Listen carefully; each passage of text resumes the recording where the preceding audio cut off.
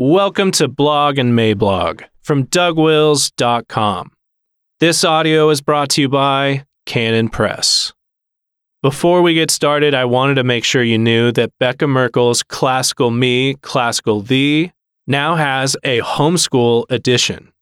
When we first published Classical Me, Classical Thee, it was a huge success because ordinarily, authors, writers, they all spend so much time convincing parents that this is what your child needs for an education.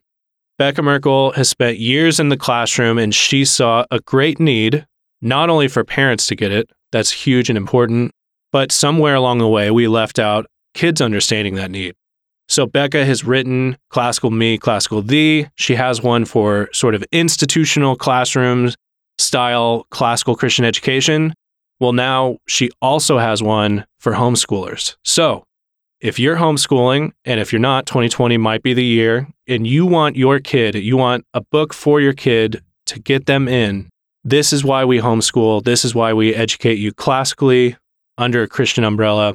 Classical Me, Classical Thee for homeschoolers is the book for you.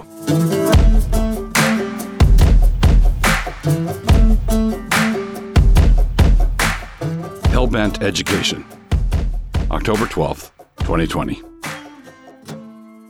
An outlandish year. We've all been witnesses, up close and personal, of a pretty outlandish year. The tides have behaved the way they always do, and the sunsets continue to be glorious, and the meadowlarks carry on in accord with all their usual customs. But all over the world, in country after country, a very large number of people, the ones running everything, have simultaneously lost their grip. The subject matter from issue to issue has varied some, from Black Lives Mattering to young people marching for socialism to COVID lockdowns, but the overarching and unifying theme is that everybody appears to have lost their minds.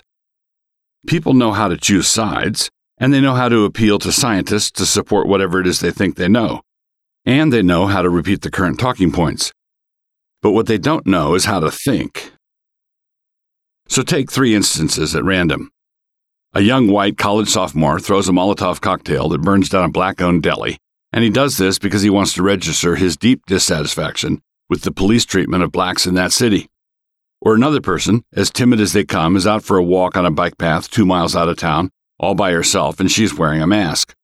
Or someone else thinks that it can cost $2 to get a gallon of milk to market, but also thinks that we can make the greedster grocer sell it for $1.50 and yet still have milk on the shelf.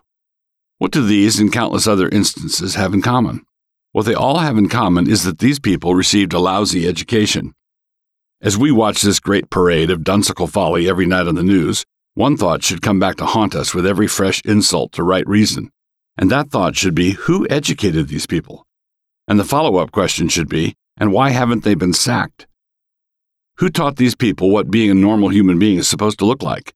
Because they are not hitting it. God is not mocked.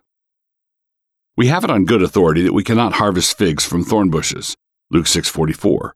The kind of seed you put in the ground has a great deal to do with what kind of crop comes up at you out of the ground, Galatians 6:7. Rendering general by induction, we may infer that it is also not possible to gather pink grapefruit from your juniper bushes, or pine nuts from your tomato plants, or lemons from your box hedge. Pursuing the analogy relentlessly, we may also surmise that you cannot send your child to a culinary school and expect to get back a mechanical engineer. You cannot send them to art school and wonder why your son never became a doctor like you wanted. You can't pay for law school and then be surprised when an attorney eventually shows up. We often act astonished when we have no right whatever to be surprised in any way. We say, wide-eyed with Aaron, that all we did was put in a bunch of gold and out came this calf. Exodus 32:24. That has to rank as one of the lamest excuses in the Bible, and here we are still using it. All we did was put in hundreds of billions of dollars, and out came this misbegotten culture.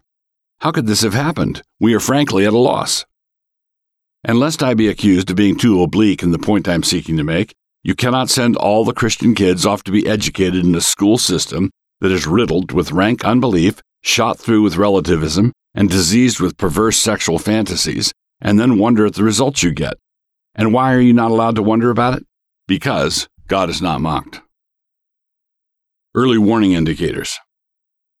Decades ago, there were Christian writers warning about the consequences for those Christians who undertook the novel project of planting morning glory and going out months later to harvest the wheat into their barns. It is not as though we weren't warned about this. I know that I've been writing about this problem for decades, and as Vodi Balcom recently put it, we cannot continue to send our children to Caesar for their education and be surprised when they come home as Romans. I do want to do this politely and graciously, but there is room in Scripture for the occasional "I told you so." Acts 27:21. But after long abstinence, Paul stood forth in the midst of them and said, "Sirs, you should have hearkened unto me, and not have loosed from Crete, and to have gained this harm and loss." But to compound the problem, the warnings actually began much earlier. Back in the 19th century, writing against the public school system then, when that school system was still overtly Protestant and evangelical, R.L. Dabney said that, quote, "Christians must prepare themselves then for the following results. All Bibles, prayers, and catechisms will ultimately be driven out of the schools." We look at that and say, there used to be catechisms in the schools? I started school back in the 50s, and I can still remember praying in government schools, but I don't remember any catechisms. They were exiled much earlier. A. Hodge of Princeton, also in the 19th century, called the shot in this way. It is capable of exact demonstration that if every party in the state has the right of excluding from the public schools whatever he does not believe to be true, then he that believes most must give way to him that believes least, and then he that believes least must give way to him that believes absolutely nothing, no matter in how small a minority the atheists or agnostics may be. It is self-evident that on this scheme, if it is consistently and persistently carried out in all parts of the country, the United States system of national popular education will be the most efficient and wide instrument for the propagation of atheism which the world has ever seen. And then, in the middle of the 20th century, C.S. Lewis gave us these prescient words in his great tract on the necessary consequences of relativistic education. From The Abolition of Man. In a sort of ghastly simplicity, we remove the organ and demand the function. We make men without chests and expect of them virtue and enterprise. We laugh and honor and are shocked to find traitors in our midst. We castrate and bid the geldings be fruitful. And so, here we are right on schedule. It turns out that, however you might wish otherwise, you eventually wind up wherever it was you were going. If you get on the plane to Chicago, and I would ask you to follow me closely here, you are going to land in Chicago. We are now arriving where a godless education must necessarily go. The public schools in America were not secular, they were godless. The public schools in America were not neutral, they were godless. The public schools in America were not even agnostic, they were godless.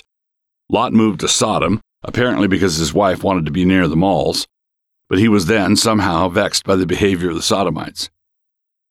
Again, the mandate. God requires His people to bring up their covenant children in an environment dominated by the Word of God.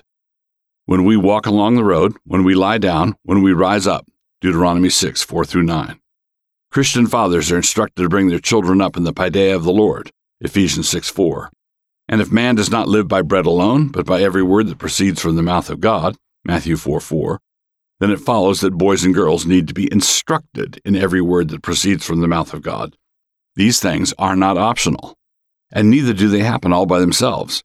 The passage in Deuteronomy 6 contains the great Shema, Israel's great statement of faith, a statement which leads directly into the greatest commandment in the entire Bible. Hear, O Israel, the Lord our God is one Lord, and thou shalt love the Lord thy God with all thine heart, with all thy soul, and with all thy might. Deuteronomy 6:4-5. These words are contained in the middle of a passage on the importance of bringing up your children under the Word of God. It is the beating heart of a passage that is all about Christian education.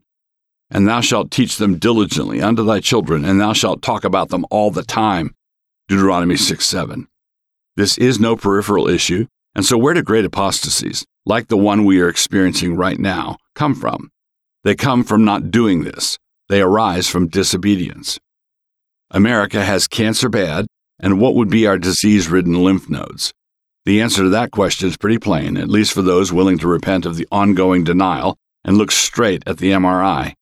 The answer is our godless educational system, K through 12, which is then augmented and brought to a corrupt fruition by our Christless system of higher education. So if you want to get more of what you're getting, go ahead and keep on doing what you're doing. But at least have the decency to stop complaining about what the harvesters keep bringing in from the fields. Who planted that crop in the first place? No Christian community without Christian education. Without a comprehensive system of Christian education, it is possible for sex to exist, and it is also possible for a time to maintain an anemic denominational presence. But in order to have a flourishing Christian community, it is necessary for the children of that community to have a shared experience of godly education. This is one of the central reasons why we have been blessed with a functioning Christian community here in Moscow. Just within Christ Church, we have hundreds of school-aged children, and approximately 95% of them are receiving a thoroughly Christian education. And there are multiple education options for parents to choose from homeschooling to Logos Online to Kepler to Whitehorse Hall to Veritas Online to Jubilee School to Logos School, and so on. Not only is it the case that Christian kids in our town, overwhelmingly, are receiving a Christian education, but it is also the case that a significant percentage of all children in our entire town are receiving a Christian education. This is transformational. And because of growth and demand, the Logos School Board recently made the decision to build a school district. An alternative culture must begin as a subculture, but that subculture must have a robust immune system. And if that growing alternative culture is to be Christian, there must be a dogged commitment to the centrality of true Christian education. Education is one of the central instruments given to us by God for the establishment and perpetuation of a culture. And if we want the culture to be believing, then the education that feeds into it must be believing. And no, this does not leave out the gospel. We deny that education can be any kind of a savior. The secularists believe that their education has saving powers, but we do not. Education is no savior. But because we believe the gospel is a world-transforming gospel, we believe that education will be saved. Along with everything else we do, education can be transformed by the blood of Christ and will be one of his instruments toward the sanctification of Christian culture.